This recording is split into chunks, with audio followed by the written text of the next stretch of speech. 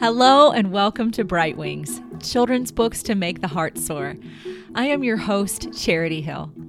The purpose of this conversation is to help mothers and fathers identify books that will liberate their children to embrace truth, goodness, and beauty. I am pleased to review for you two books by Lisa Klein Ransom, Finding Langston and Leaving Lyman. These two books are companion volumes. They're related. And though they have very different narratives, very different characters and storylines, the main characters of each book actually interact with each other. They intersect with each other at a crucial point. Also, the main characters, Langston and Lyman, share a common historical period, race, and cultural situation. Both books tell the story of two different boys who follow their families and undergo the experiences of Black Americans in a time period known as the Great Migration. I always find history so much more interesting when you realize it's someone's personal history. So I want to share with you a little bit of background on the Great Migration so that you will understand the context and the value of these stories. So in the 1920s through the 1960s, it's estimated that 7 million Black Americans moved out of the southern states to northern and western states, largely cities. So it was a move from a more agrarian life usually to a more urban life.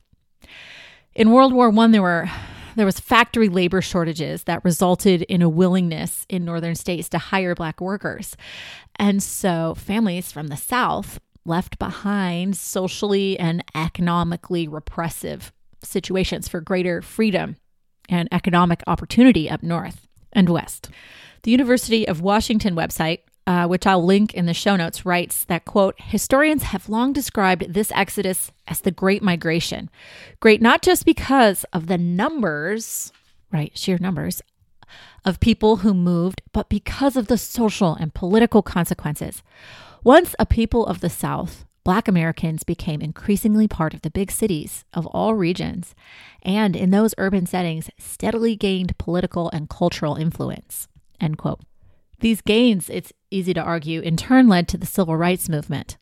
Even though I lived within striking distance of Chicago growing up, and even though I was intrigued by this word Bronzeville that I heard now and again, I didn't know that much about it until researching a little bit more for this podcast on the background of Bronzeville. Langston moves with his father into Bronzeville, Chicago. He too finds this the most poetic name for this area of town. And I want to give you a background about why Bronzeville is so significant. It really rivals New York's Harlem for its cultural and civic achievements. There were 2 Black newspapers. There were libraries. There were the pioneer of open heart surgery, Dr. Daniel Hale Williams, pioneered open heart surgery at Bronzeville's Provident Hospital. The musicians that came out of Chicago's Bronzeville, Louis Armstrong, Nat King Cole, Sam Cooke, Cab Calloway, Dinah Washington, Quincy Jones, Herbie Hancock, Mahalia Jackson, athletes, Jesse Owens and Ralph Metcalf, Joe Louis, the boxer, and the writers, Richard Wright, Margaret Walker, Gwendolyn Brooks, Arna Bontemps, Lorraine Hansberry, and briefly, Langston Hughes. Klein Ransom is honest in saying that Langston Hughes was largely part of New York's Harlem Renaissance, but he did play a role in Chicago's Black Renaissance. And this is where we encounter Langston. Langston and his father have moved to Chicago's Bronzeville after the death of Langston's mother. He feels so out of place, and he's just aching with homesickness, and he's mourning his mother. His miserable shoes and his overalls and his accent, his Alabama accent, mark him as somebody from the country who's new to town. And so he's also not very well liked at school. It's on the edge of everything. He's a really good student, though, loves reading. His mother always kind of spoiled him by letting him read whatever he wanted, like as much as he wanted in the house, though his daddy always wanted him to help with chores.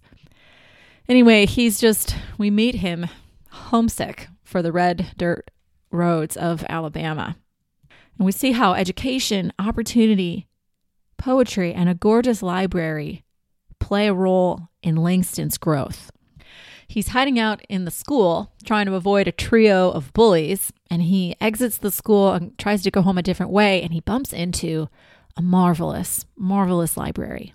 What's unique about this library for Langston is it's a public library. It's not for whites only or for blacks only, but it is, as the librarian firmly tells him, it's a public library.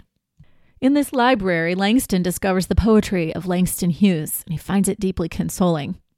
He finds consolation for his homesickness in the way that Hughes' poetry talks about the soil and the air and the emotion. At home in the apartment, Langston discovers a letter from his mother to his father, and in this letter, there's a quote from Langston Hughes' poetry, written as if she were the author. I assume that she does this because Langston's father doesn't care for poetry or books. The poem she quotes from is poem 4 to the Black Beloved. Ah, my black one, thou art not beautiful, yet thou hast a loveliness surpassing beauty. Young Langston realizes that he and his mother share a bond rooted in beauty, in the affirmation of the heart's deep places, and Hughes' poetry granted them both access to it. On the last page, we hear Langston's thoughts. He says, "Grandma was right. I can feel Mama looking down on me.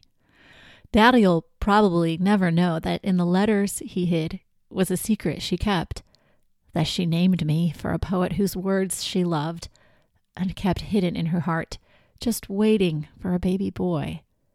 Maybe she knew she wasn't long for this world, knew I'd need something to get me through. But whatever it was, Mama led me to this library, helped my hand reach out to the shelf, holding a book with my name, and it saved me from the pain of losing her and from a city I hated. And Mama, all the way up in heaven, helped me along the way to finding home." Lisa Klein Ransom's first novel, Finding Langston, is beautiful, poetic. The language is somewhat simple without being in any way simplistic. I would call her prose rather poetic for the depth of imagery that she creates, the sensory experience that she's able to convey with her language.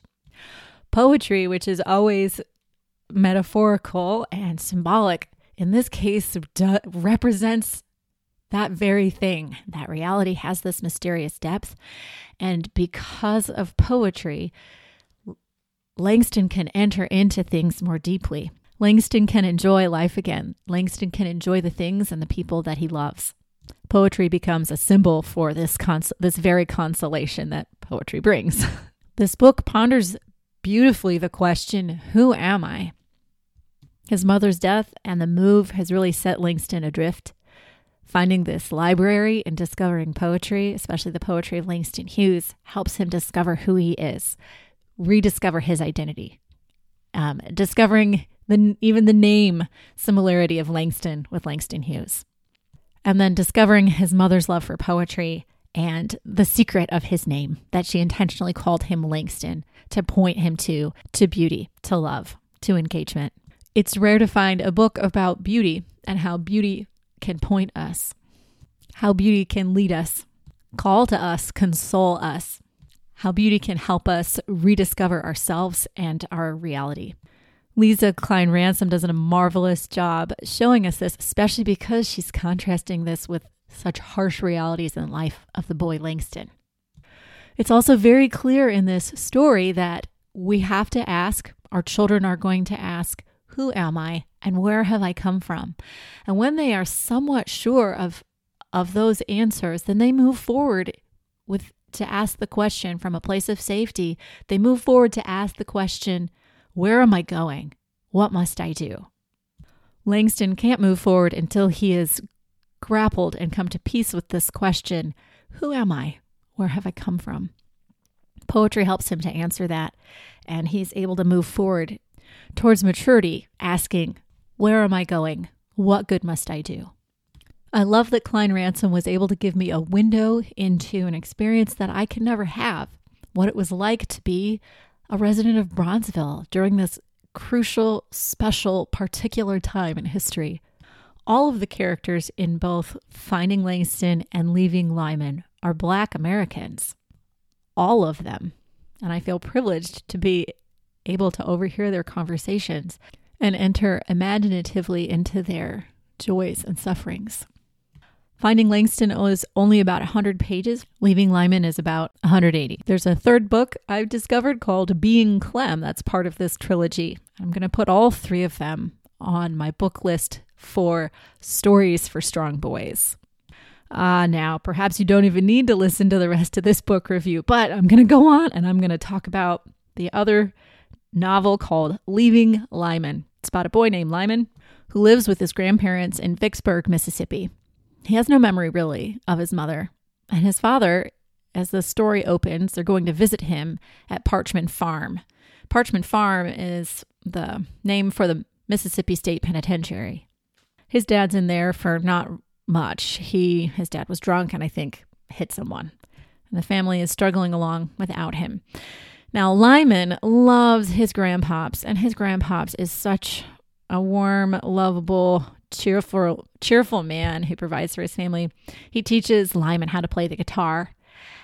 And when Grandpop dies, Lyman and his grandma, who he calls Ma, is moved to Milwaukee to live with an aunt and uncle.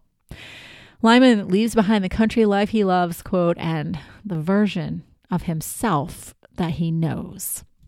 I won't go into detail about the Parchman Farm, but it's outside of the purposes of this book review, but it's super interesting and you should look into it to raise your historical cultural IQ. It's covered by the author in a section at the end of the book.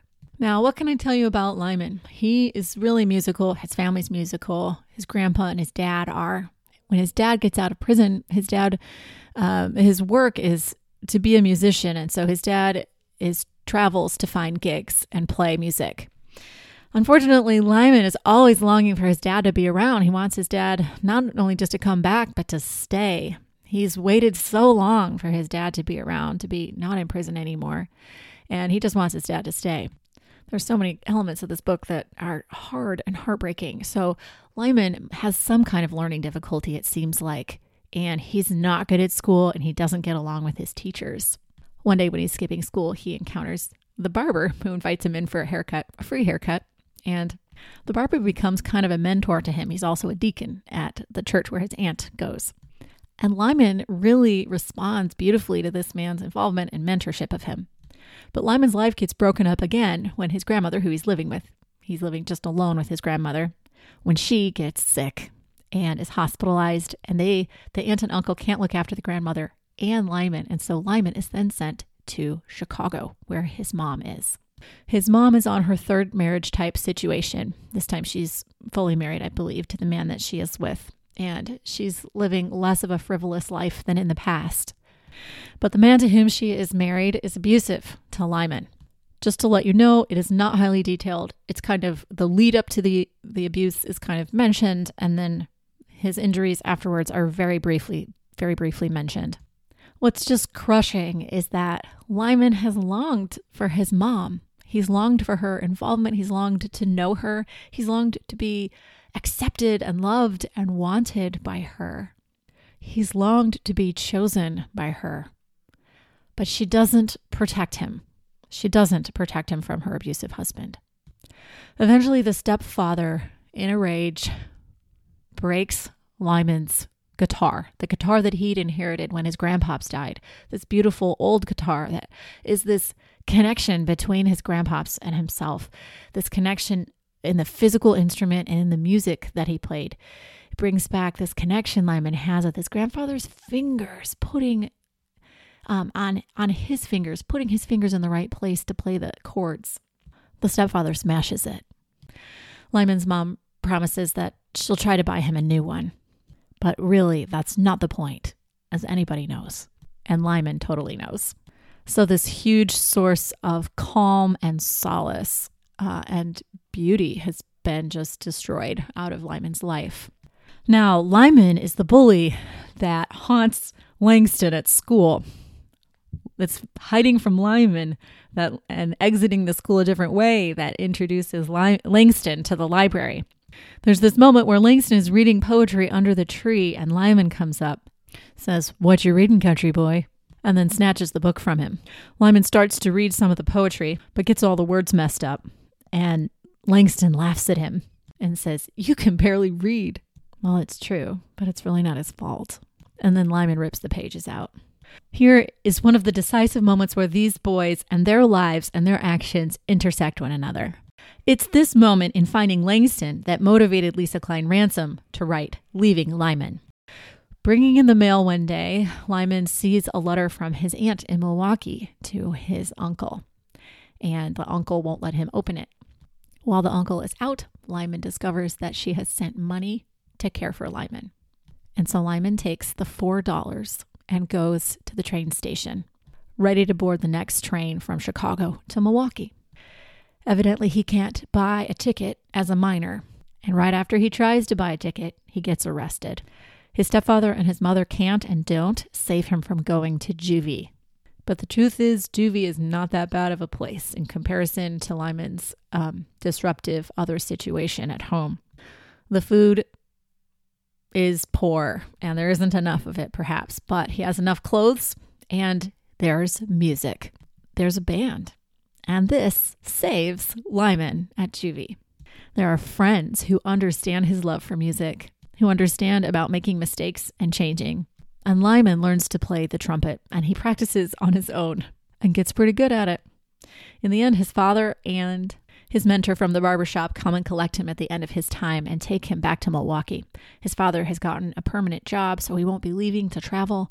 And it looks like Lyman has finally got relationships upon whom he can really rely and people who will take care of him. The barber, his mentor, Mr. Eugene is his name, talks with Lyman when he comes back to Milwaukee. I want to quote their conversation.